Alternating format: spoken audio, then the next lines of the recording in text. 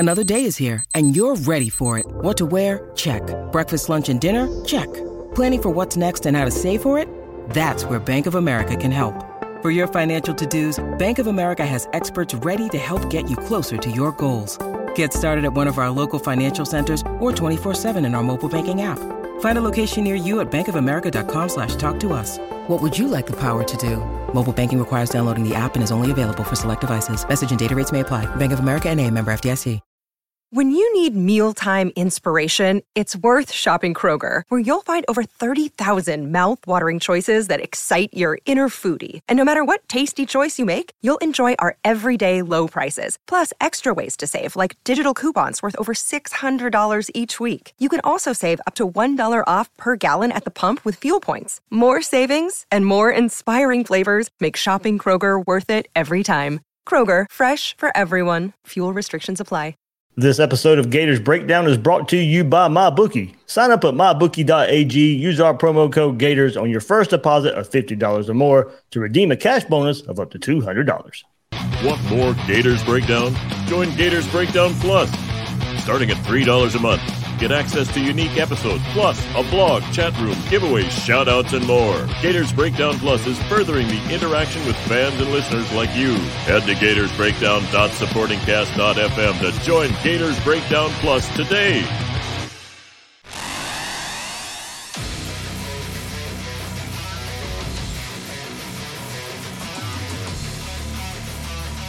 Gators Breakdown.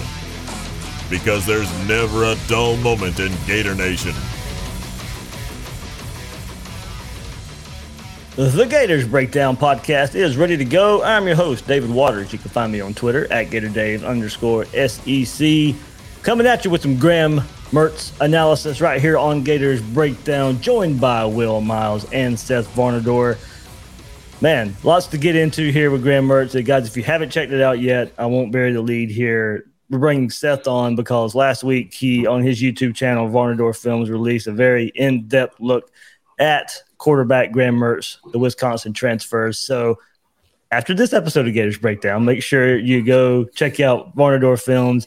We'll discuss a little bit right here, but I don't want to steal Seth's thunder of the work he put in there. But, we'll discuss a little bit on here. But Seth goes into a lot of plays, a lot of different type of plays, good, bad, in the middle, somewhere there with Graham Mertz. But hey, Will, we got a pretty good episode right here diving into the Gators' newest transfer quarterback.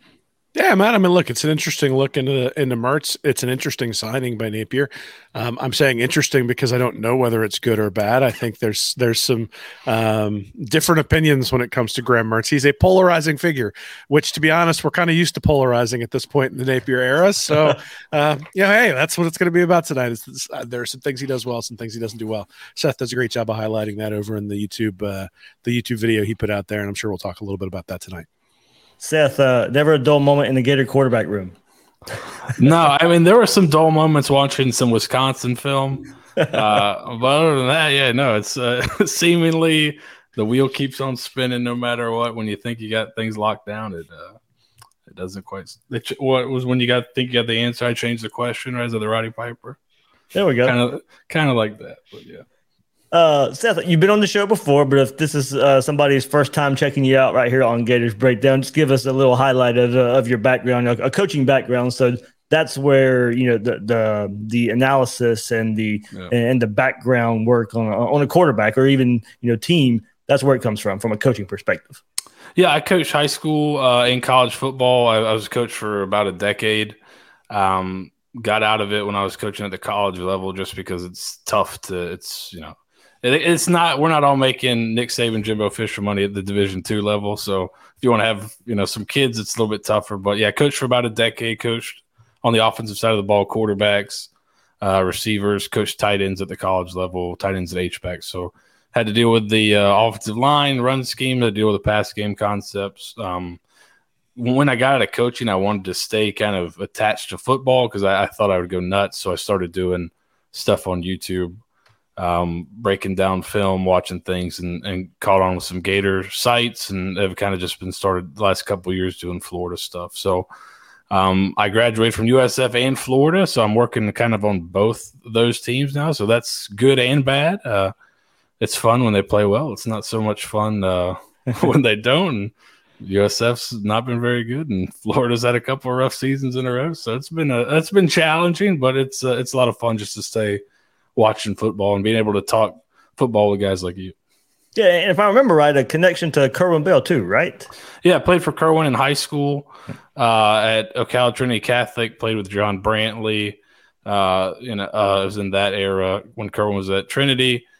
Still talk with him a little bit. His son Cade and him are both at Western Carolina. They're doing a really good job there. Really good coaches. But yeah, talk with and then I was at Tusculum. Was my college job. I worked for Jerry Odom, who played at Florida. Coached at Florida. Huge Florida fan. Would watch a couple games with him once our season was over, and he was a bigger fan than anybody I've ever met. So that was pretty interesting. But yeah, so we got some Florida connection. Ricky Natil was also our receivers coach at Trinity Catholic. So and David Williams was the O-line coach. We had a bunch of Gator connections there.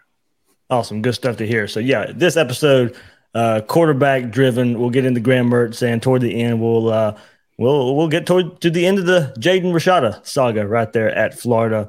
Of course, big episode this past weekend, kind of the explainer from my understanding of how it happened and some thoughts to go along there. So most of that can be found in this episode, but we'll hit on that. But before we move forward, hit that like button, hit that subscribe button. You guys watching live on YouTube right now as we dive into Graham Mertz and Gators Breakdown Plus. I mean, Seth's on there. He talks to there is if you don't want to deal with a lot of the frills of college football out there, there is a football, no recruiting room, and it is nothing but pure football talk. So Seth's in there a good bit, especially back in the season where we've had the conversations about Graham Mertz as well recently. So a lot going on there in the Gators Breakdown Plus Discord. Link is in the description there. Seth pops in every now and then and talks, and that's where we'll go next. We'll talk some Graham Mertz right here and kind of going back to Seth's video.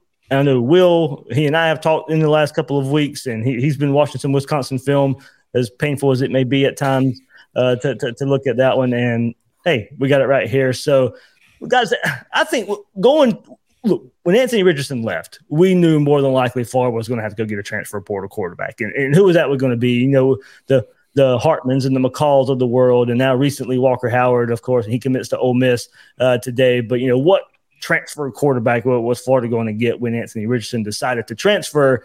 And my thing was not even looking at names, is what do I want in a quarterback through the transfer portal, or any quarterback actually. But, you know, the only way Florida was going to get what I was looking for in a quarterback was probably through the transfer portal. And that was, you know, how are they going to improve the team in 2023? Can the quarterback take care of the ball? Can he make up for a retooled offensive line? The running game may take a step back because of that. And can he make up for a defense that still needs to prove a lot and take a huge leap, you know? And I think the initial question, I mean, those are the initial questions I had. And then, you know, Graham Mertz commits to Florida as a transfer portal quarterback. And I think, you know, taking those parameters into mind, that's where it kind of falls short for me. I don't know, and it's still a question, but you know, can he make up for a retooled offensive line? And that defense, 3 years in a row now, and last year was the worst of that stretch in some ways. You know, is he the quarterback that can come in and make up for some of those team deficiencies? I think that's going to be the question, right? I mean, I think most of us, if you'd have asked us if Mertz was good enough from a transfer portal perspective, right as the season was ending, we all would have said no, right? I mean, we would have said that's a guy that you're bringing in to essentially fill the Jack Miller role, where you've got somebody better like Anthony Richardson in front of him, or somebody who's at least got a better upside. I think that's the thing that maybe disturbs people about Mertz is after 3 years in college, you pretty much know what he is. And the question then is, well, by surrounding him with better talent, better coaching, those sorts of things, can he take a step forward? But I don't think anybody expects him to take this monumental step forward. So what you're looking at right now with his statistical profile is a guy who basically has the exact same statistical profile as Anthony Richardson had in 2022, but he doesn't run the ball at all. And so, you know, that that level of inconsistency, I think, is going to be something that people get frustrated with a guy like Mertz. Now, I mean, look, you look at the quarterback room right now. You got Jack Miller, you got Max Brown, you got Graham Mertz. So there's a possibility, and hopefully a distinct possibility, that there's going to be more competition in that room by the time fall camp comes around. But I look at the statistical profile and sort of go, he is what he is, and I think in some ways we know what we're getting, where it's. There is a floor. I don't know how high it is, but I suspect the ceiling is probably pretty limited. Seth, a 3-year starter here for Mertz, plenty of experience, 32 starts, 2,075 career snaps, finished this past season, the 2022 season, with a career high 2,136 passing yards, 57% completion percentage, 10 scores, 11 picks in 2021. Improved that touchdown to interception ratio this past year, 19 touchdowns, 10 interceptions, with, I believe you pointed it out, but should be pointed out again, on his third straight different offensive coordinator. Also a season where Paul Chryst was fired, and you going through a tumultuous coaching change in this last season, where he did improve a bit. Those interceptions going down, 19 touchdowns, 10 interceptions. Had that Northwestern game, 299 yards in that game, 5 touchdowns, 20-29, 42-7 win for that was the highlight. But finished the 2021 season 1,958 yards passing. Took over in 2020, the COVID season, of course. So you weigh that maybe just a bit different as well. Comes to Florida, 2 years of eligibility left. 38 touchdowns, 34 games. For Graham Mertz, the statistical profile, as Will said, it doesn't. If you want to just look at stats, it doesn't scream, instant impact, going to make Florida an instant contender type of quarterback. No, what I thought was really interesting when looking into Mertz a little bit deeper was that he picked Wisconsin at all. It was kind of an odd choice when you go back and kind of see. So, reading up on him, they said he was never under center in high school. And obviously he was a 4-star quarterback coming out of high school, lit up the All-American game. So he had a lot of buzz, and he had a lot of big offers, but he'd never been under center in high school. It was purely shotgun.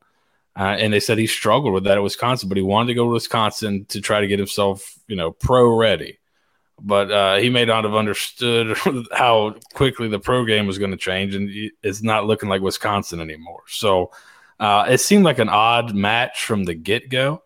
He started off really well. I think he completed his first 22 passes as was the starter against Illinois in the COVID year. Had a great game. He has flashes of really good stuff, but he does not have that consistency. And some of it, you're hoping some of it is supporting cast, some of it is play calling issues. I really think they did a poor job playing to his strengths. They just kind of played how they played forever. And I think you've got some numbers to kind of back that up. They just said, this is how we play. We're going to play regardless of whether it's successful or not. But they didn't really help him a ton, but he also, I think he probably could have done some more to help them, but they really could have helped him out with a better supporting cast. This was not a typical Wisconsin offensive line group that you think of. We're going to be able to roll people off the line of scrimmage and run the ball and pass protect. They were not very good up front. Florida's better than them up front, I would think. I would imagine Florida's receivers will be better. So he'll have a better supporting cast. I think what Florida does fits him better than what Wisconsin does. But he's shown so much inconsistency. Like Will said, you don't know how much of a jump he can make even with a better situation. I think the high end is you got a guy with some skill. He's got, the phrase everyone loves, he's got arm talent. He can spin it. He tries to make throws with anticipation. He tries to do some kind of next level things, but then there are times where he's just wildly inaccurate.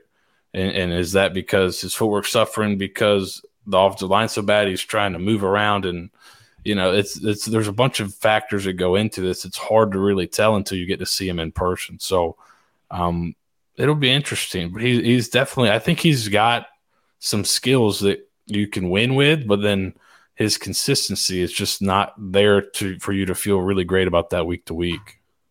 Early returns have been okay. Asking around Gainesville a bit. The visit that he had to Florida, and that kind of surprised everybody when there was a big visit weekend for Florida. But then all of a sudden, Graham Mertz pops up, I think, on Instagram. Hey, I'm in the swamp, and it's like, okay, well, there's a big surprise there. And he ends up committing to Florida. But I was told almost right away that the staff was kind of sold on Mertz from the get go when he visits. Just his mindset and his football acumen.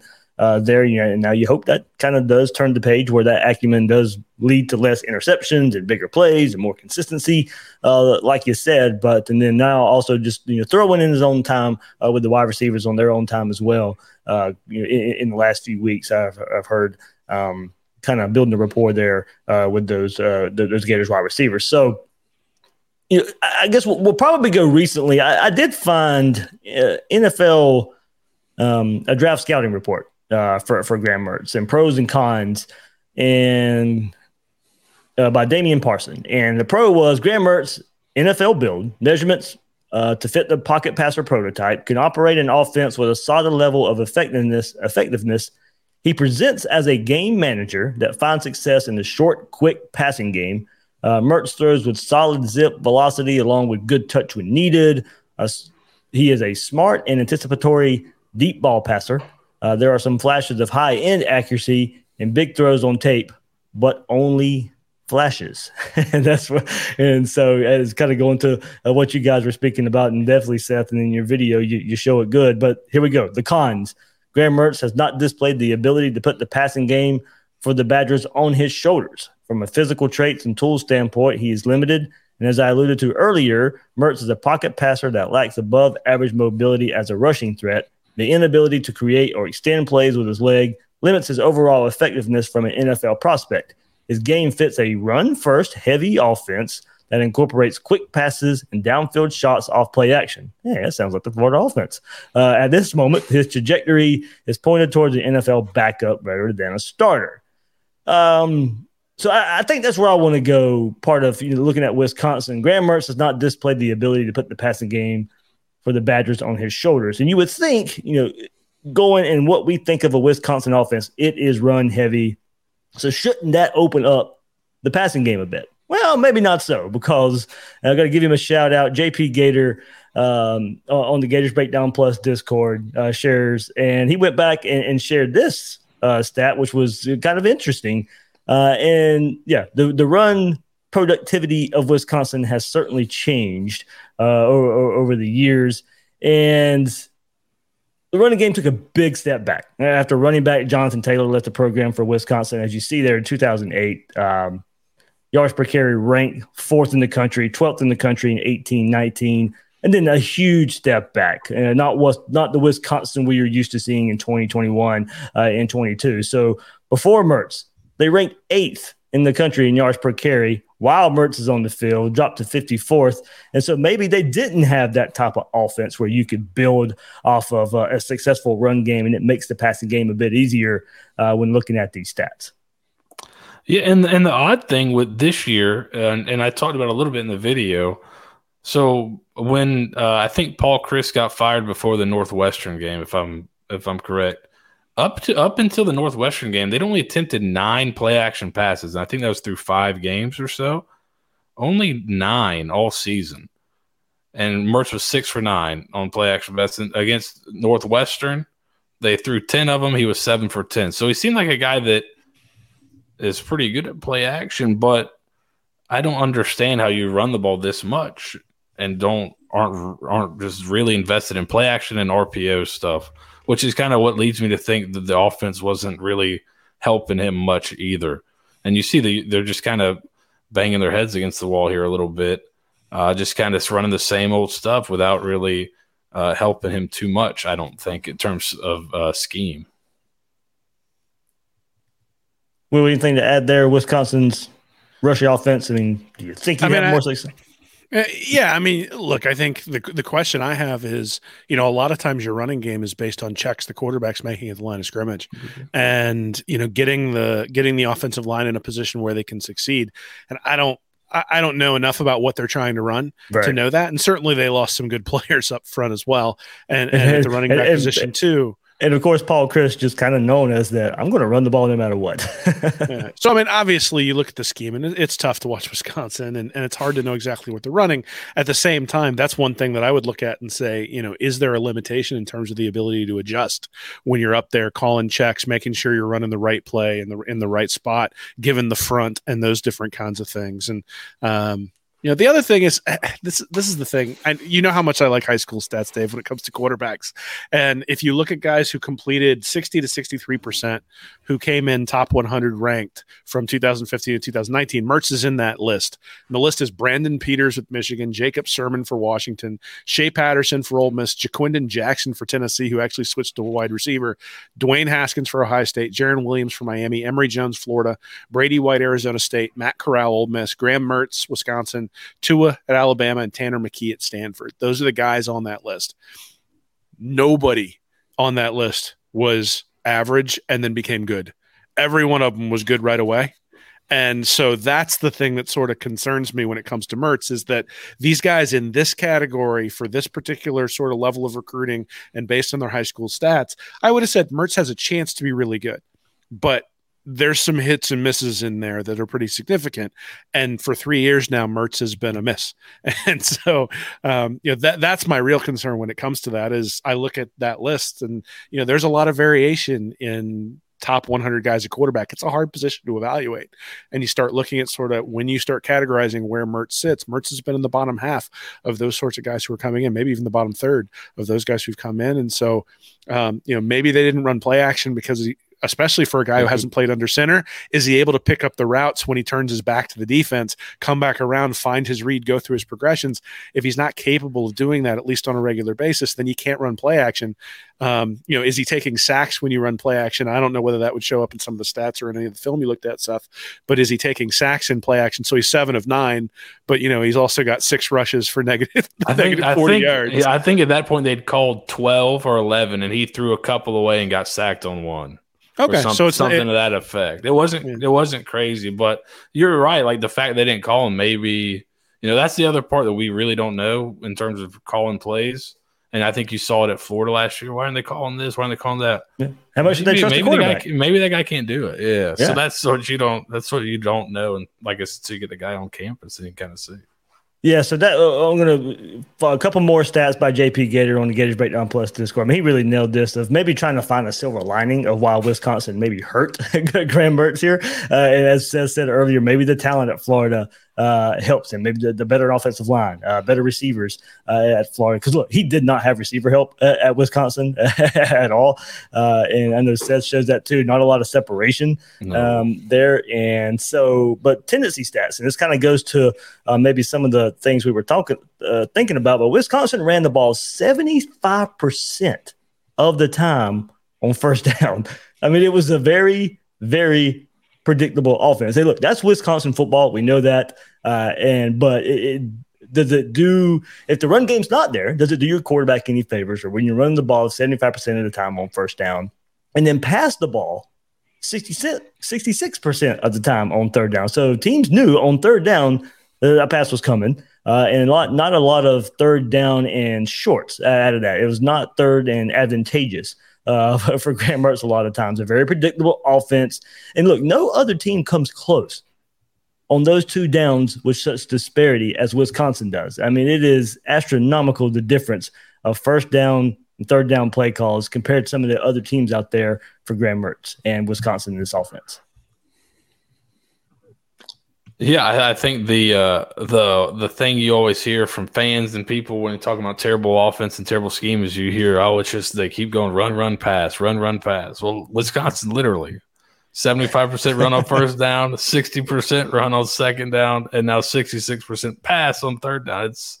It's those kind of things lead me to believe that he can probably show some improvement. Now, how much? Right. I don't know, but those kind of things, and I think you've got more numbers that the percentage of his actual total passes that he had to take in certain situations were insane, and it really big outliers, I think, in terms of the other quarterbacks around the country.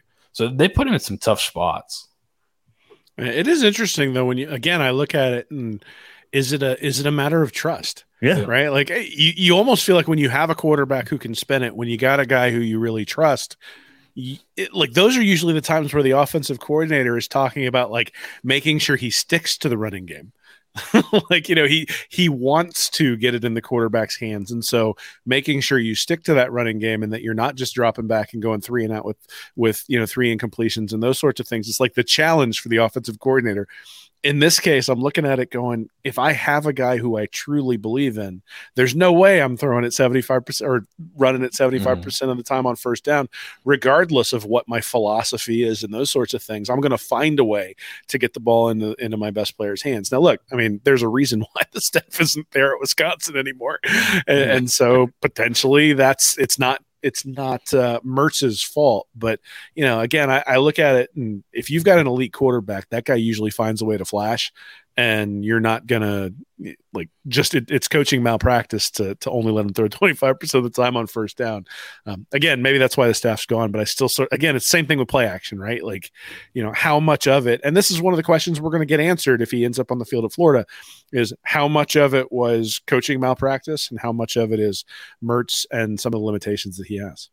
Yeah, throwing up this new chart right here. If you're watching on YouTube or if you're listening along here, only 29% of his attempts were on first down. So they just did not pass the ball with Graham Mertz on first down. And look, that was a 63% completion percentage of throwing the ball 29% of the time on first down, led to 63% completion percentage. And as you can see, no other quarterback on this list comes close to that.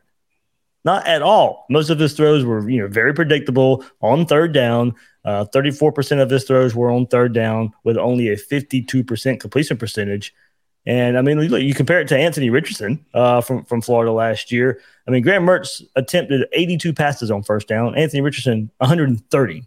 So Richardson, 40% of his passes were on first down, and compare that to Graham Mertz at 29%. So throwing early in down situations there for Florida and Anthony Richardson as a comparison. But, kind of to put it all together, the average for non-Mertz attempts on first down, 42%.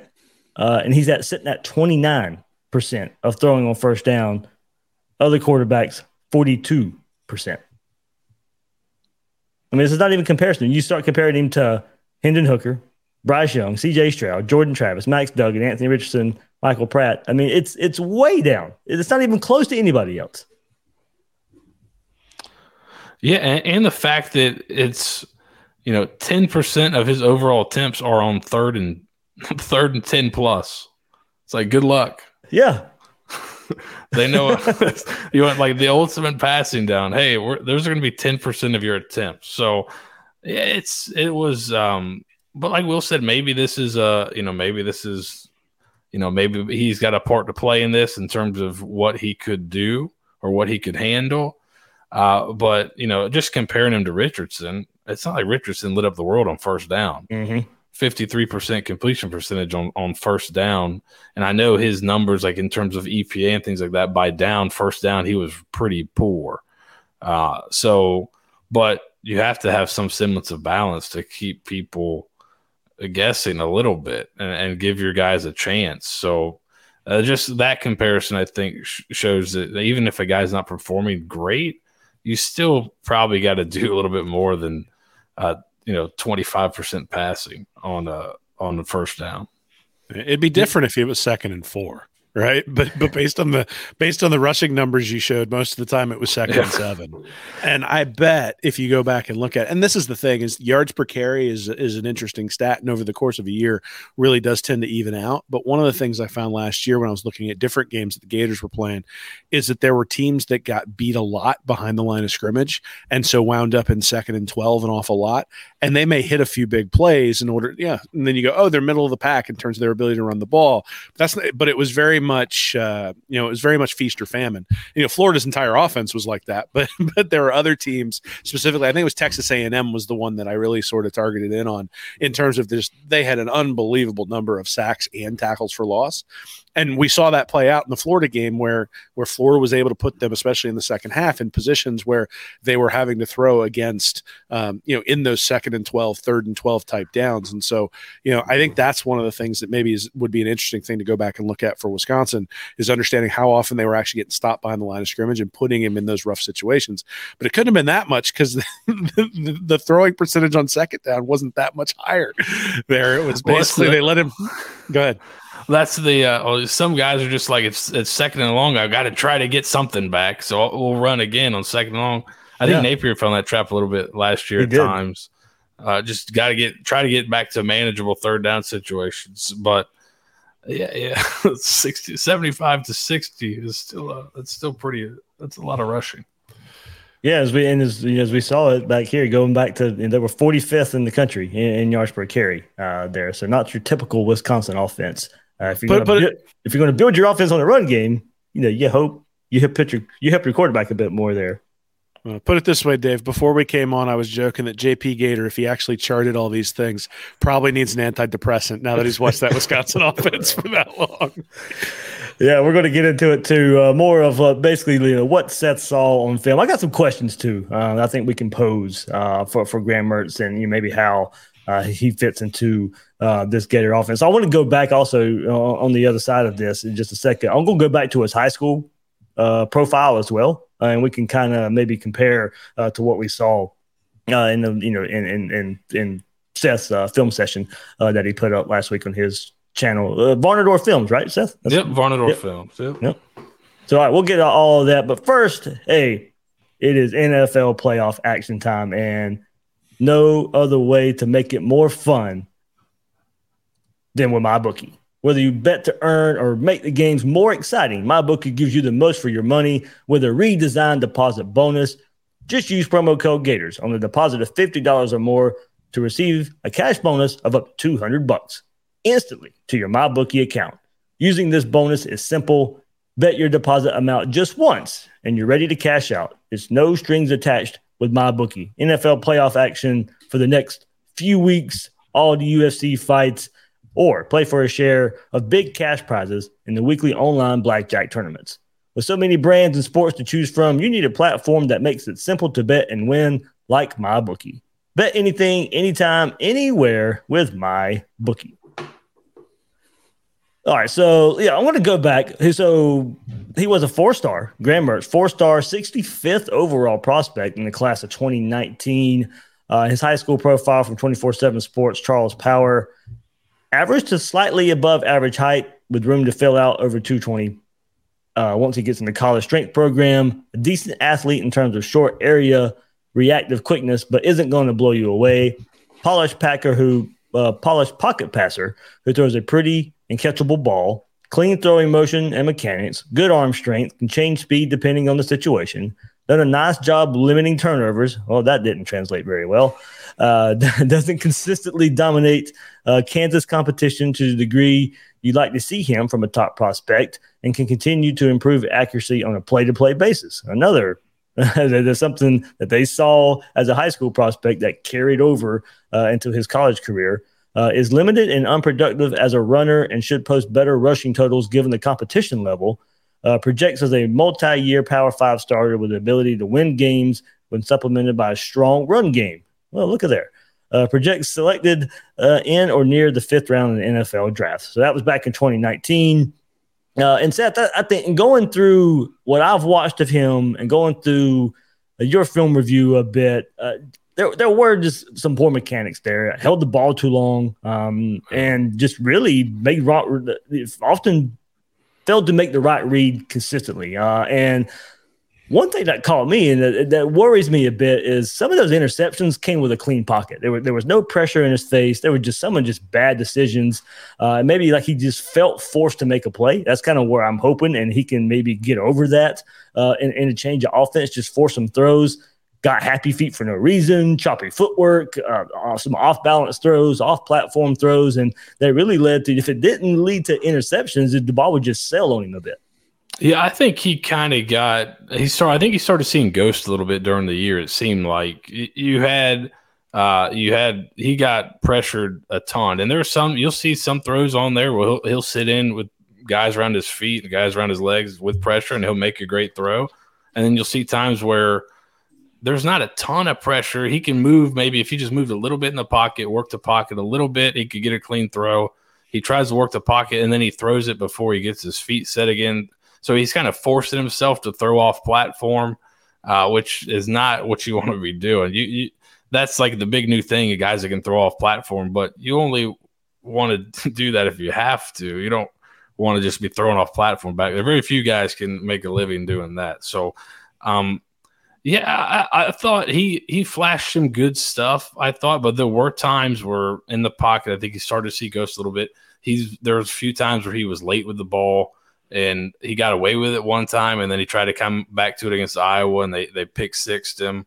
And then he comes back a couple drives later, is getting hit in the legs and hits a guy down the field for a touchdown. So, he's an interesting case study just because he's so – there's flashes of really good stuff. There's throws into tight windows against Ohio State that receivers drop. There's throws, where he anticipates the guy breaking, where the guy's going to be before he even comes out of his break, and he makes a throw because he's about to be hit and he completes it. There's a couple examples of that against Iowa.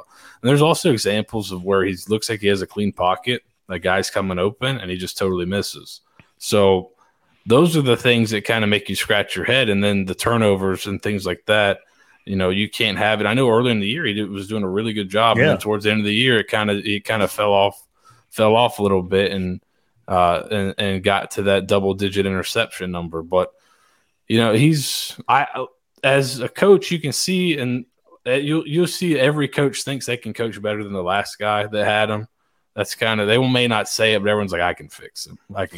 So you can kind of see, okay, I see what I see the Dan Mullen, the Dan Mullen, Felipe Franks effect instead of going to Kyle Trask. I'm going to fix this guy. I can fix him. That guy just didn't know anything. Yeah. So I'm sure you watch him and you can see the good. There is good. It's not like, I think he gets a bad rap and gets blamed for a lot of the issues at Wisconsin because, he was so highly regarded coming in, had a ton of hype, and obviously didn't live up to it. So I think he got a lot of blame at Wisconsin that maybe wasn't all his. He does some good stuff. If you ask Wisconsin fans, like, oh, he's terrible. He's not terrible. He does some good things, but the bad can, with turning the ball over and things like that can really just, as we saw last year, if you turn the ball over, that can wipe out all the good you do really quickly. So that's the consistency with him is the biggest thing. And 3 years in, can you become consistent at quarterback? I don't know. That's the tough part. I think it's interesting on a couple of levels based on sort of what you showed in the video and looking at his stats. One is Florida's remaking their offensive line, and so we don't necessarily know whether this offensive line. You look at Anthony Richardson this year, and he did. I think he bailed them out quite a bit. But that was an offensive line that had quite a bit of continuity. The whole left side, Garage, White, and Egwekin were all back, right? And then you were replacing Stuart Reese and Gene DeLance on the right-hand side, which are guys I think we kind of wanted to see replaced at that point. You replaced them with a first-round draft pick in Osiris Torrance, and then Tarquin and Barber were pretty good over there. So now you got Barber, who was all SEC freshman. You got Egwekin and Mazuka now.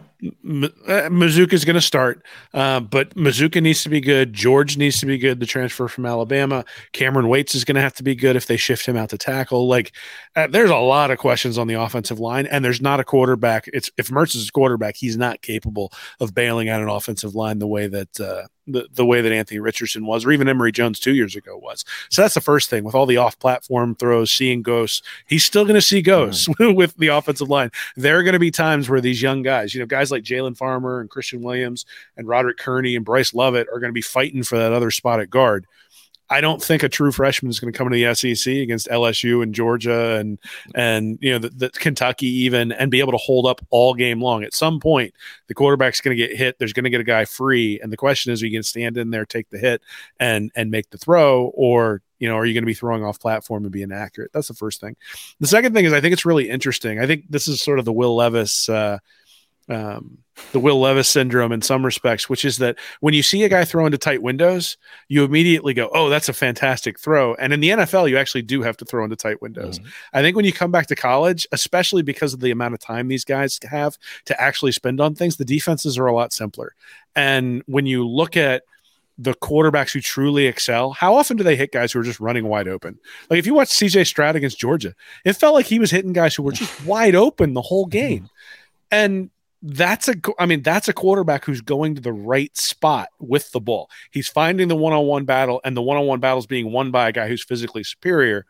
I think when I took a look at the Wisconsin tape, and I don't know what you think about this, Seth, but when I took a look at the Wisconsin tape, I didn't necessarily see the ball always going to the place where there was a one-on-one battle. Even if the Wisconsin receiver didn't win it, I didn't always see it going to that spot. And I think if you have a quarterback who's continuously fitting it into tight windows, that's usually a reflection of a guy who, one, is going to turn the ball over at inopportune times, but two, isn't necessarily getting all the way through his progressions to the right spot in order to make it the easy throw rather than having to fit it into a spot where you got to make a fantastic physical throw, but there's an easier throw out there on the field.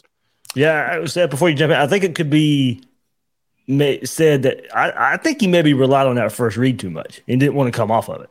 That's what the Wisconsin people, that's one of their big complaints. If you read them, that he's a stare down the first read. But there were times, and to Will's first point, somebody put out today, I don't remember exactly who it was, so I apologize, but average time to throw and average distance thrown, right? Richardson was one of the highest in terms of average time to throw. I think some of that was based on what they did with him. There are a lot of shots down the field, a lot of the intermediate. They didn't throw a lot of quick game with him, a lot of RPO, a lot of screen stuff. So that he did have to kind of avoid that rush a little bit sometimes and help out the offensive line, which he did a ton. And I think that was kind of an underrated aspect of his game, is how much he got out of sacks himself. But that's what I'll be interested to see. How does it change with Mertz? Do they do more quick game stuff, more screens, more RPO stuff that's a little quicker? But to your second point, does he see it fast enough? Does he process it quick enough? I don't know. There were times, I know, just thinking back, there's a throw against Iowa where he tries to throw the intermediate guy on a flood concept, and he's got a guy in the flat that's open, and he just he throws in the intermediate guy anyways, and there's four dudes there, it falls incomplete. But I think there was some of that definitely where he kind of locked on, but there was also a lot of if a point in his favor, I thought, really not, but they were in so many third and longs, and they'd be in 3rd and 7, 3rd and 6, and they'd be running 15-yard comebacks, and he'd have to wait for these things to come open. And that's all that they're called, both sides, 15-yard comebacks. It's like, it's 3rd and 6. You don't have anything else. There are so many times where needs to throw the ball, and no receiver has their back turned yet. And they weren't getting a ton of separation either. But there were times you could see him bypass open guys to try to make the big time throw. I think that's like kind of the Levis thing, right? Bypass an open guy to try to make the big, great throw instead of just hitting the dude in the flat, getting 5 or 6 and living to play another down. So I think there's some of that, but is some of that, if I'm being devil's advocate, is some of that because, I gotta feel like I gotta pick up the first down, or I gotta feel like I gotta make a play here instead of just making the smart play. I don't know, but there were times I felt like they hung him out to dry a little bit, especially on 3rd down when it's literally 3rd and 7, and the guy's running a 20 back to 15 comeback on the outside, and he's just waiting for him to get there for about 3 seconds, and he's getting smoked. So yeah, there's some. It's going to be interesting to see how to separate last year's scheme from just the coaches got fired, they didn't do a good job, versus this is all he could handle. And I don't know which it is. There were definitely times like you said, Will, that he would bypass guys. So is he just not, is he trying to make the most of the opportunity he has? Is he has limited opportunities, or is he just not seeing it that well?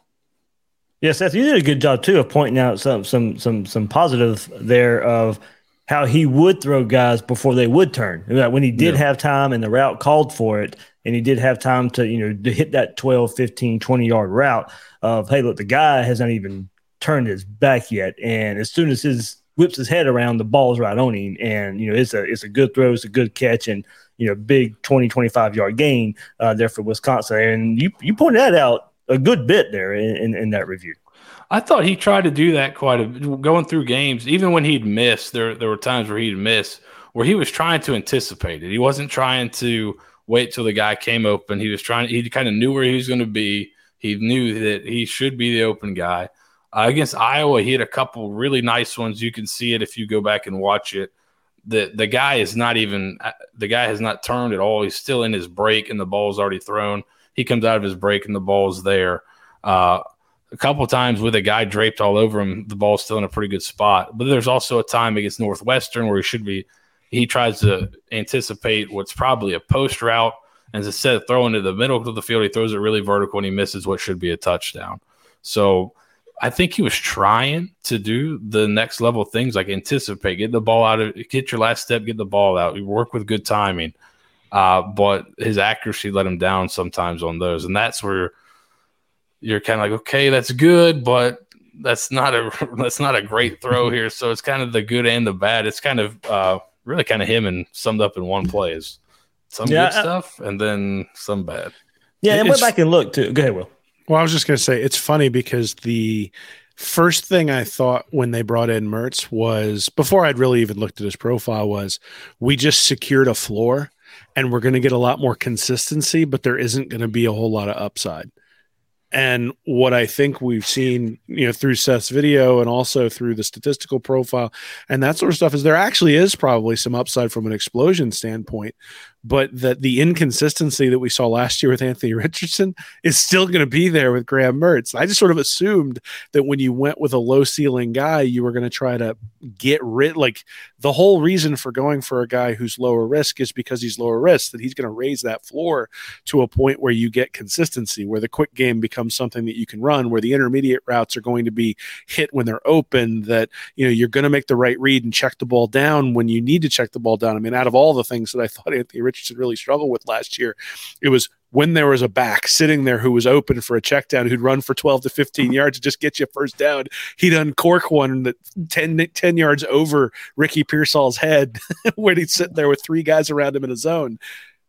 I'm not seeing anything that suggests that's going to necessarily change. I think some of the inconsistency is still going to be there with Graham Mertz. And it's just interesting to me that my perception of him was, okay, they're bringing in someone who's going to be consistent, but not have this upside. But I think with the, I sort of said it at the beginning, you brought in Anthony Richardson without the ability to run, and that's an interesting choice.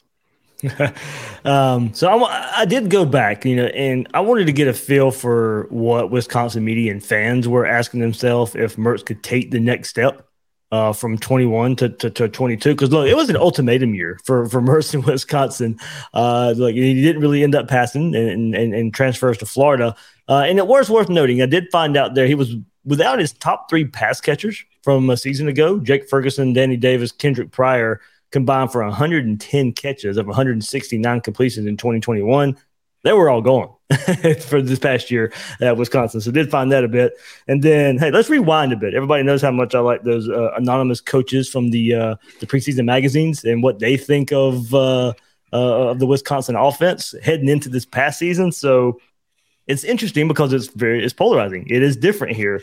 So it says new OC Bobby Ingram needs to work on quarterback consistency and find some targets. Unless they hit on some transfers, I really don't know if they have a go-to option at receiver or tight end. So it's Wisconsin. You're running the ball, but they struggle when that's all you can do, and teams can't cheat you. They have this one very specific offensive identity, but you can't get stale. So there you go. That was some anonymous coaches' thoughts of Wisconsin's new offense and Graham Mertz. That was from Athlon. And Lindy's, it's a little different. It says the addition of offensive coordinator Bobby Ingram will be interesting. He's going to want to open things up on offense with a new spread attack, a far cry from their traditional power scheme. Graham Mertz will be unleashed, is what one scout said, or one opposing coach said. And I just wonder if he can reel in some of the poor decision making. As someone who put out a preseason magazine and really don't want people coming and throwing that back into my face, I sympathize with all these people who in 2023 have to relive their Graham Mertz predictions. But yeah, I mean, I think that's kind of what we're saying is that he's a polarizing prospect because you see really good things and you see things that you're like, that's something that you should have figured out your freshman year. And, the combination of those two things means that there's a possibility of a breakthrough. But the question is, how likely is that? Go ahead, Seth. Let's say. No, he's a guy I think that can win you games, but you got to keep him from losing you. He's one of those kind of guys that he might lose you a couple too if you're not careful that you should win. So, he's got the talent. I think it's just the consistency, being able to put it together. And I think on the high end, if you're looking at what's his ceiling, I think he's a guy you can win games with. He's got some talent. Maybe he comes into a better situation, makes a big improvement. He's not going to be. This is going to be Joe Burrow now, but maybe he makes a big improvement, and Florida's pretty good. The low end is he's the exact same guy you've seen for these last 3 years. He is what he is. He's a guy that's going to have some good games against poor competition, and he's going to turtle up against really good teams, and he's going to be playing better defenses in the SEC probably than he was at Wisconsin. So that's the fear, right? That's the low end is. He's not really. He is what he is, and his competition's better now. So that's kind of when he was initially a take. I thought this is a good call. Get somebody in the class, but you're still big game hunting for other guys, and that has not turned out just yet. But there's another transfer portal coming up after spring that maybe some guys will be able to graduate and get into. So. Yeah, we'll get into that in just a second. But to kind of end this, how does Napier adjust with a quarterback like this? Because think about it.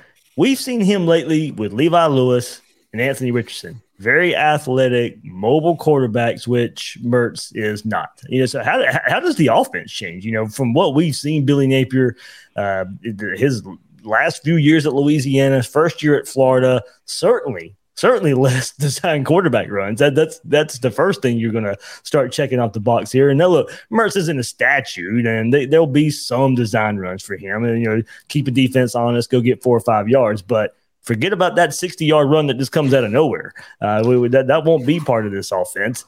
So how does Napier adjust? Is it short passes with more accuracy? The slants that we saw that were missing consistently last year in this Gator offense, hopefully those are more in play.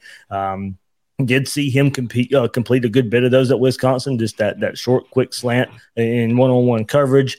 Maybe more accurate screen passes as well. I mean, I know that kind of sounds simple and easy on the surface, but if you don't want a guy on a screen pass to jump up and have to slow down on the screen to go before he gets started, and so he can make a move before he gets caught. Shotgun under center. Seth spoke to that earlier. That's probably going to be a change, being a shotgun a bit more at Florida. A lack of play action at Wisconsin. I think you'll see more play action here at Florida. And then the importance of Ricky Pearsall returning as well for this wide receiver group. I'm not sure he's had a receiver like Ricky Pearsall in his time at Wisconsin. So I just think, given recent Billy Napier quarterbacks, how much does a quarterback like Graham Mertz change the offense? Well, I thought, one thing he did well was he did throw on the run pretty well. He moved when he had to throw outside the pocket. They would roll him, design rollouts. So I think he'll be pretty good in that aspect of it, of the boots and all those kinds of things, which are a big part of the offense. But I'm hoping, I've been hoping really kind of since, going back and looking at the passing game earlier or at the end of last year. I kind of went back after the season, looked back at the passing game in total. The quick game stuff really got phased out after early in the season. You kind of saw some of it, more of it early, and you didn't see a ton of it as the season went on. So maybe they just felt they weren't great at that, so they phased it out. I would love to see more quick game and more screen game. I think when your run game is this good, you've got to have screens built off of it, screens built off the backside of these zone runs where they can just turn and flip it out there and take advantage of people trying to fly over the top of outside zone and things like that. So that's where I'd like to see them go. I think Mertz maybe is a guy that can do that. But that's where I was hoping they would kind of build in year 2 is let's get really good at screens, because I think those can be a big weapon with how you run the ball. RPO, quick game, that kind of stuff, I think would help the offense get a lot more consistent. While they were really explosive last year and all the metrics ended up being pretty good, success rate was pretty poor. So down to down, they were not great. They were just able to be explosive to kind of skew some of the numbers. But I think adding those kind of things will help you be a little bit better down to down. And hopefully Mertz is a guy that can, execute that kind of stuff if he is the starting quarterback. No, I mean, I think that sort of goes towards, what they didn't have with Jack Miller in that bowl game is he didn't have the ability to drive it downfield the same way Richardson did. And when the running game got stuffed, they didn't have anything else to go to. So I think that sort of goes to what you're talking about, Seth, in terms of being able to spread the field with the quick game, being able to say, look, Etienne's a threat, but he's not the only threat. We're going to pull it. We're going to throw that RPO behind the linebacker and make sure that, that guy has to be honest and can't come up and creep and help with the running game. The reality is if you're going to drive the ball downfield, that linebacker isn't going to get downfield anyway. So if you're the opposing defense, if they're not going to run that RPO behind you on a consistent basis, then you're just going to come up and run support the entire time. And it's going to be very difficult for the offensive line to have a numbers advantage on a consistent basis. I think what I'd like to see is some more back shoulder throws. I think one of the things that, I think Shorter against Tennessee on a 4th down caught one where they just sort of threw it up and he went over the defender and he caught it. That's the only one I can really remember all year long where they just chucked it up and let the wide receiver get it. And how many times do we sit there where Florida's 3rd and 14 on defense and then they get a pass interference going down the sideline because the quarterback just throws it 3 yards short and the cornerback runs right into the wide receiver and there's a flag. That's an effective play in football. And especially because it opens up other things, right? If the cornerback knows that they're willing to throw that back shoulder throw, that they're willing to get that pass interference, well, it opens up other things in terms of your ability to be able to beat that corner out there wide. And I suspect that opposing defenses are going to challenge Graham Mertz, a lot of single high safety with some man-to-man on the outside and say, Jaquavian Frazier's go win, or Ricky Pearsall go win, and he's going to have to throw to the outside. So they didn't do that very much last year. They missed a lot of those deep throws down the sideline long. They hit a bunch of them too, but that sort of goes to your point about success rate. If you're going to take those shots, I'd like to see them sort of take advantage of the fact that you're going to get a lot of man-to-man on the outside and start putting it there a yard behind the corner and let your wide receiver come back for it. Good stuff, guys. That was, that's the part I'm eager to see the most is, hey, this is a different type of quarterback than we've seen Billy Napier with and have success with. So that's why another reason why it's so polarizing to me of a different style of quarterback than we've seen Billy Napier have on the field. So, hey, Seth, if you got to go, I understand. I know we stay a little bit long. We'll hit this Jaden Rashada topic right quick, and if you had anything you wanted to add about I've got nothing. I'm going to stay away from that situation. I've got nothing to say on that. I appreciate you having me on. Will, nice getting to meet you and talk with you for a little bit. I've watched you guys together quite a few times, so thanks for letting me jump in with you. All right. Thanks, Seth. All right. See you guys. All right. Well, yeah, there we go. Won't bear the next one. Of course, it's in the title of the episode as well. But I hope you guys enjoyed Seth right here. As I said, Varnador Films. Go into if you want to see even more in-depth look at Graham Mertz, the quarterback from last season, and Seth's got you covered. Yeah, his stuff's cool, man. I learn something every time I go watch his stuff. So if you're interested in X's and O's, that's a good place to go. Absolutely. So, as he teased it too, I think one of his previous videos before that, where he dove into the Florida passing game at the end of the year as kind of a year in review of what he'd like to see coming up for the Florida passing game. So, yeah, good stuff there by Seth. I enjoy having him on Gators Breakdown when we get it, and he's on Gators Breakdown Plus talking pure football in one of the rooms there. So, all right, Will, looks like we can put a bow on this Jaden Rashada situation, saga, whatever you want to call it. It has been absolutely a roller coaster of a recruitment. Definitely the most polarizing recruitment I have ever followed. And look, it's Florida's in the spotlight on all the media. I mean, it's been talked about on ESPN all day and everything that's been kind of going on. And look, this is what we knew would come out of it. If you go back and listen to the Jaden Rashada episode I put out over the weekend, kind of catching back everybody catching everybody up to date on what the latest was at that time, and not really much changed until on Tuesday evening. It was reported from 24/7 Sports that he was going to be asking for release of his letter of intent for Florida. And look, we figured that was coming. We figured this wasn't going to get worked out. And now, Florida, two classes in for Billy Napier's recruiting classes, now won't have a top flight quarterback. And look, right now, if you take everything in totality, I'm not sure the headache is worth it. It will when it's all said and done. I'm not sure how the locker room probably felt about this. I think it was going to be a cloud over Florida. I mean, it's a cloud right now over Florida. And if Jaden Rashada was on campus in the locker room, it's going to be a cloud that at least stayed around for a little while until he got on the field and maybe proved himself to be a good quarterback. If he turned out to be part of this team and it didn't work out, that would the storyline would have continued about the NIL and the $13 million, and you really paid that much money for this kind of guy. And look, at least the initial where we're at right now and the initial hit of this, it's probably not going to be a pretty look for Florida, but at least there is some resolution, and hopefully it doesn't go any further than this. I don't know about any. I know the lawsuits and all that kind of stuff is being brought up, and if that could be part of this as well. Hopefully, right now, him getting release of his letter of intent and him going to another school, hopefully, this is the end of it. Well, I mean, Florida hasn't made a decision to release him yet, as far as I know. That's a good point. Either party, we haven't heard from either party officially. By the way, that is still the report. Yeah, so the report is he's requested his release. Florida now has an option to deny that. If they deny that, then Rashada can appeal to the NCAA, and it goes before some sort of panel or something like that. I don't even know what the details of that are. Quite honestly, I don't care. But I suspect that from the standpoint of a PR perspective, they're going to have to release him from his national letter of intent.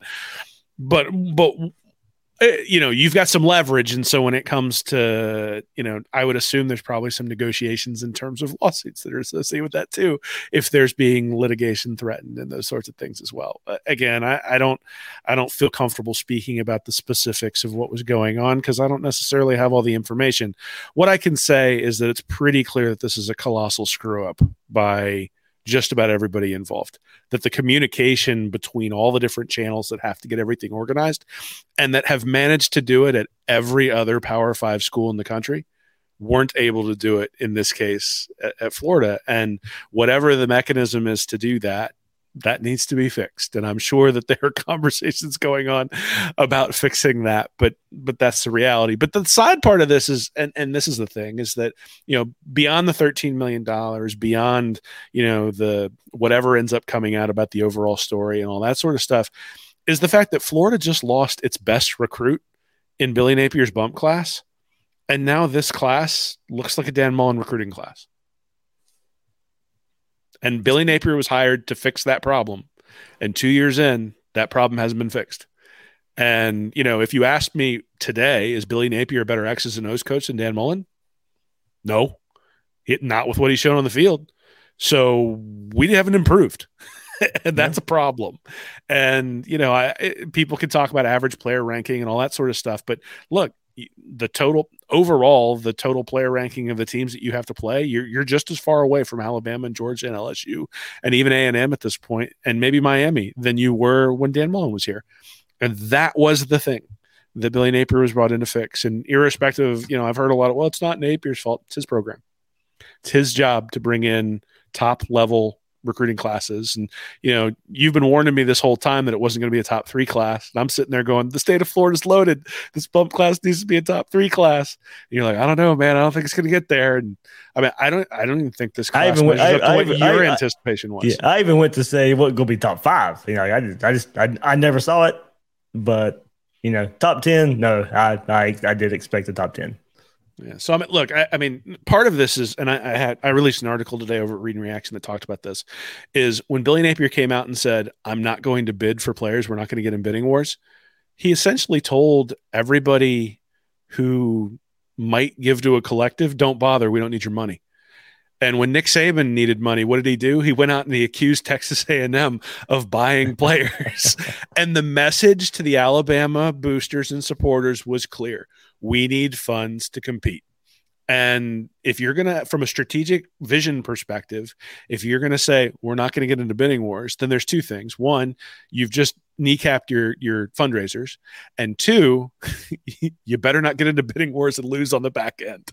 And the way this class has materialized on the end, you look at Cormani McClain, you look at Okunlola, you look at Rashada now, all these different things. There just has not been the ability to execute and close in a way that indicates that everything is moving in lockstep and that there's clear communication between all channels. And look, I get it that from a legal perspective, you can't necessarily say, I want Jaden Rashada, give him X. But what you can do is communicate to the third-party entities that are going to execute these sorts of things how you value players, not specific players, but how you value players, how you want to build your roster, and what that roster construction is going to look like, along with assuming which players you're going to build relationships with. And, again, I think the Rashada part of it, it's sort of like when you see something, it's a symptom, right? And the question is the Rashada thing an isolated incident, or is it a symptom of a broader disease that needs more specific attention than just, hey, this one had this specific screw up, and so this is how the thing turned out? It's, is it possible that this sort of thing happens again, or has the root cause been identified, and will it be taken care of and not happen again, and will things improve? We'll see. Right. I mean, we'll see. Obviously, the 2024 class is off to a much better start than the 2023 class got off to. And I think there's an opportunity to supplement that class with elite talent. And next year, we're talking about an elite level recruiting class, and all those questions that we're asking about Billy Napier, about Scott Strickland, about the program in general go away. But, I remember after his transition class where he had the opportunity to close on guys like Harold Perkins and Jacoby Matthews, who wound up going to LSU and Texas A&M, that what I wrote was, it's not that Napier can't recruit, it's that there's still questions about whether he's going to be able to fix the problem that Dan Mullen left behind. And I think we're in the same spot right now, where it's not a question of can he do it, it's just there are still questions about whether he can do it. And considering that the thing that you need to do to compete in this conference, and it's incredibly clear, is recruit at an elite level, there are questions about whether that can be done. And I don't blame fans for looking at it and saying, you came in saying this is a talent acquisition business. That's the expectations, that you deliver on that. And as of right now, the Rashada aspect, like I said, I think is more a symptom of the overall discontent with what we're seeing. I mean, we just watched Georgia win 2 straight national titles, and it's tied into the behemoth that Kirby's built there from a recruiting perspective. And Florida knows, or the Florida fans know, that that's what they're going to have to do to compete. Yep, said it last week on that Rashada episode. Everybody's got to be marching in the same direction. I mean, there can't be, no matter what the situation is anymore and whose fault it is, everybody needs to be moving in the same direction moving forward. That's the only way you're going to fix this. It's the only way you're going to get the talent, everybody on the same page to go get the talent. We know what college football recruiting is now. Whether you got to people got to decide how they want Florida to attack this moving forward. I think there's some things going on behind the scenes, getting some people on the same page and moving this thing forward. But that's all talk till we see some action. And look, as we said, there is a clear path in this conference to winning games, to winning championships, and it is recruiting in the recruiting trail. And the other way is quarterback. And Billy Napier hasn't brought one in yet. Now, I'm still excited for DJ Lagway. That is on the horizon. But look, that's still another year or so away, possibly. And then are you playing him as a true freshman? How impactful is that? So we still could be a few years away before we even see the impact of one DJ Lagway and him turning this into a program and a team that can go win ball games week in and week out. So the question, as Will said, is still going to remain with the way the recruiting has been so far and the way specifically quarterback recruiting has gone so far. I mean, look, the most important position on the field right now has Jack Miller, Max Brown, and Graham Mertz in the room. I think you look at where the quarterback room was last year and you look at where the quarterback room is right now, and you say, I'm concerned. And you look at the overall talent. You mentioned it earlier in the episode while Seth was still on about Florida's defense. There are massive questions there about what Florida's defense can do, considering that, we thought that the upgrade from Todd Grantham to Patrick Toney was going to be worth a significant improvement. And with many, many of the same players, it took a major step back. And, so again, I think Billy Napier is going to win a bunch of games at Florida. I think, you look at teams like Auburn, teams like, teams like Michigan, even in some respects, recruit at this general same type of level. But Michigan had some really down years when they couldn't find a quarterback. They brought in Shea Patterson as a transfer. I think I even mentioned him earlier as somebody who kind of profiles the same way as Mertz. And, the Harbaugh barely held on.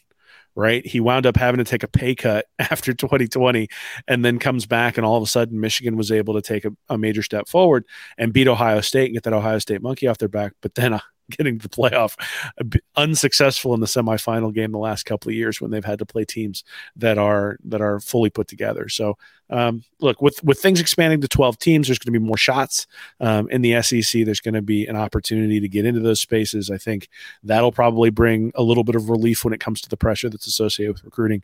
But yeah, I mean, you mentioned it I don't buy the Clemson build from the standpoint of finding those elite quarterbacks and sort of, I think there's more to it than that. I think it's conference dependent in many ways, where Florida State was the only team that was recruiting above them in the ACC, which meant when Florida State fell apart, when the whole Jimbo thing fell apart, that left an opening for Clemson to jump up, even though they maybe didn't have the same level of talent. But I also think it helped to have Taj Boyd and Deshaun Watson and Trevor Lawrence in there as well. And, when you get an opportunity, you better have that level of elite quarterback in there. So not only are we looking at the rankings going, the rankings aren't great last year and this year in terms of where Florida is, but you're also looking at it and saying there's no heir apparent. And so Graham Mertz, I think from a pickup perspective, if Rashada is in the fold, is actually a perfectly fine pickup from the standpoint of the logic is, hey, maybe he starts the year against Utah and you slowly phase Rashada in. And if Rashada shows that he's ready to go, similarly to like Trevor Lawrence in the year that he replaced Kelly Bryant, well, hey, that's the way it goes. And all of a sudden now you've got an exciting true freshman out there getting real game reps in the SEC that freshman year. Unless that's Max Brown, you can't do that, right? Now you're going with the guys you've got in there. Or if you're bringing in somebody else in the portal, but again, that's a Band-Aid, right? Like the portal quarterback is a Band-Aid. And in many ways, bringing in a quarterback in the portal, you need to have the support around him if you're going to make a run. Like Russell Wilson going to Wisconsin from NC State made a lot of sense because Wisconsin was set to make a run and needed a quarterback at that position. You see the same thing with Joe Burrow going to LSU. LSU had a lot of talent around him, and we saw it right after that 2019 year where Burrow was really, really good, and they win the national championship. Like half that team got drafted in the NFL. Half this team right now, you can't project getting drafted in the NFL. And so a transfer quarterback, I think, is going to struggle in many respects. This is a build. And the question is, how do you build? And having that quarterback there, I think, gave some confidence that we were going to be able to build that way. Now that he's not in the fold, well, like you said, wait until 2024 for DJ Lagway and just sort of trying to paper over the holes until then. And that's not necessarily it's not an incredibly comfortable place to be, is maybe the best way to say it. Well, what it is it's patience. That's what it is. We're going to have to express that. I'm still a believer in Billy Napier. I like Billy Napier as Gators head coach, but at the same time, there's got to be some patience involved before, I think we can ultimately say, how this is going to turn out. Not off to a good start, and the first couple of recruiting classes, I think can make the team better, but it's definitely not going to put the team where we want it to be ultimately. So we're going to have to show some patience involved. I like a lot of the class. I like a lot of the top of the class there for the Gators. I think they got some really good players in this class. But when you start comparing it to Alabama, Georgia, and all that, we know that's a step behind. At least Will on the surface. Hey, can Billy Napier coach this recruiting class up to its potential? And if that's the case, Florida's going to win a lot of ball games, like you said, coming up. But I think, for us to get to that next step, then we know what the next step is off the field. Yeah, absolutely. I mean, look, Dan Mullen won a lot of ball games. Dan Mullen didn't beat Georgia. And so, at the end of the day, that's why a decision was made to change. There were other things too, obviously, but, the thing that would convince anyone that it's time to sort of pull the plug is that you looked at the recruiting classes and they just sort of leveled out. They were the same every year. This is an improvement on last year's recruiting class, but last year's transition class was pretty underwhelming. If they make the same jump from this class to the next class in terms of average player ranking and points, hey, now you're moving in the right direction. Is there an opportunity to build that way? Sure. What I would say is that has not been the traditional build in the SEC. Bill Sykes wrote a really good article for Read and Reaction 4 or 5 years ago where he looked at the average bump class, so the second class for SEC championship coaches, and the average recruiting ranking was like fourth. And they averaged like 2.75 stars. And, you looked at the guys who contributed to those SEC championship games, and almost always those 2.75 stars were guys who were like high level contributors to those teams that wound up winning SEC championships. So it's just like I said a few years ago, it's like Dan Mullen's running an experiment. And the experiment is that he's going to be able to take these classes that are lower ranked than the contemporaries that he's fighting against, and he's going to be able to outcoach them. That's the experiment.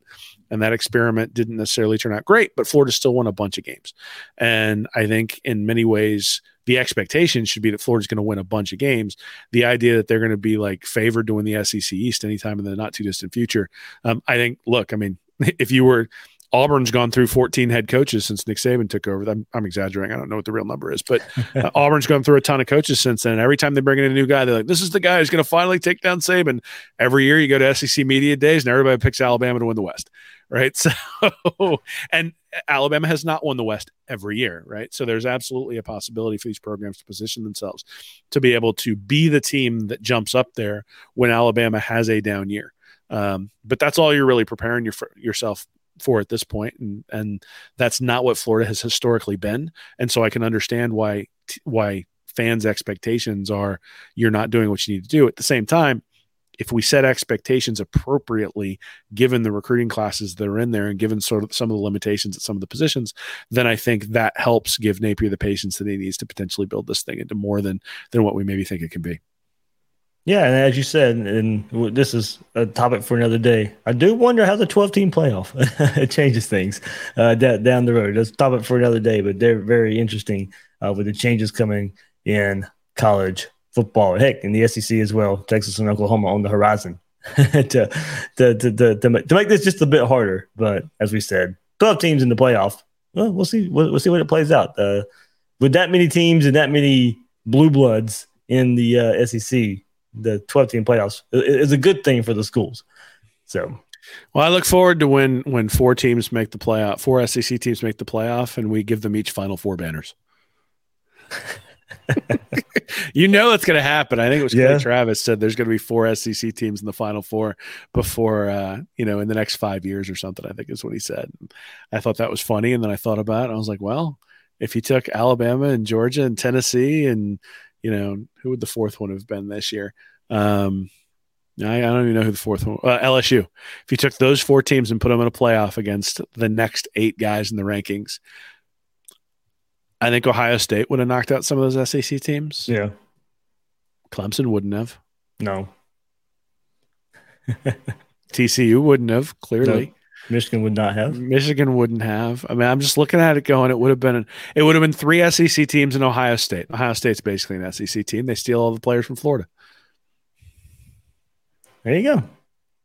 I mean, it is interesting. It is interesting. I'm against the 12-team playoff, but yeah, we'll see. I'm against 4-team playoff, fans. I'm definitely an old fogey when it comes to that sort of stuff. But yeah. Look, we're heading very quickly towards 2 20-team conferences, and they're going to split off from the universities, and they're going to end up having to share their revenue from the TV streams with the players. It's basically going to be a miniature NFL, and I think that's where we're headed eventually. Now the NCAA is going to delay it as long as they can, and it's going to take a really long time to get there, and maybe that expands beyond 20 or 40 teams just because of the way the playoff sets up, but this is all moving towards a minor league for college. And, whether I like it or not, I think that's where we go. Now, the good news is Florida is a program that has to be included in that. And so you're not going to get left out. If I was like a Wisconsin of the world, or especially in like the ACC, if I was like a Virginia Tech or a Syracuse or a Georgia Tech or something like that, I'd be really worried I was going to get left out of something like that. And, so Florida's not in that state. Florida's going to be included in whatever the reorganization eventually ends up being. But, the one thing we haven't talked about, at least in terms of recruiting and what it means to be in the conference, is you've also got Oklahoma and Texas coming in the next couple of years as well. And so, yes, there are going to be more spots to make the playoff, but there's also going to be more SEC teams that have to play during the regular season. And you're going to get a year where you play Oklahoma, Texas, Auburn, Alabama, Georgia. And, you get that and LSU. You get that line of teams. Good luck going 9-3. Like, it's going to be a tough one. I mean, it'll be awesome for people who have season tickets, but I'm not sure I want to run that gauntlet right now. Yeah. The conversation a year from now, that's what it's going to be. We're talking 12-team playoff and Texas and Oklahoma joining the SEC. So, all right, that'll do it for this episode of Gators Breakdown. Will, one more time, what did you throw up at Read and Reaction? Recruiting, Rashada, all that good stuff. A little bit. So it's actually called Catching Georgia. Yep. And the idea of the article is to say, what would I do from a strategic perspective? Because that's always the thing that gets thrown back at me is like, well, how would you do things differently? So this is what I would do in terms of doing things differently. And it's sort of framed within the things that are going on with Jaden Rashada and what I think that sort of indicates in terms of some of the things that are going on. But it really talks about casting a strategic vision and making sure that your fans and your collectives and your fundraisers and your staff and even the players who are coming into your program understand the vision, that it can be clearly communicated, and that they're all bought in and rowing in the same direction. And I think if there's one thing that this has sort of shown is that not necessarily everybody in that chain is rowing in the same direction right now. And I think one of the ways that you fix some of the things that we've seen is just making sure that that strategic vision is cast. And so I sort of put what I would cast as my strategic vision. And certainly I think people might agree with it or disagree with it, but I thought it was sort of an interesting exercise to say, all right, let's not just say it's somebody's fault that this happened. It's okay, this happened. Would I have handled it the same way? Or is there thinking that sort of, has led us to this place that maybe is flawed? And should we examine that and see whether we make a change in direction? All right. Will Miles, you can find him, readandreaction.com, on YouTube, Read Reaction there. Good coming up there. Man, stand up and holler. It's Nick's been on vacation, right? No, we did it last night, so that should post today actually. And, okay. And it was all Rashad all the time. That's all it was talking about that. So, we've sort of danced around it a little bit, but he and I actually went through on that one and read some of the reports and then said, if this is true, what does this mean? Okay. Right. So just because we all have those conversations, let's have those conversations and say, look, I don't know what's going on, but if this is true, what does it mean? And so we sort of went through that. I thought it was kind of an interesting exercise. There you go. On Read Reaction YouTube, Nick and Will on Stand Up and Holler. I'm the host of Gators Breakdown, David Waters. You can find me on Twitter at GatorDave_SEC. Guys and girls out there, thank you for joining us right here on Gators Breakdown.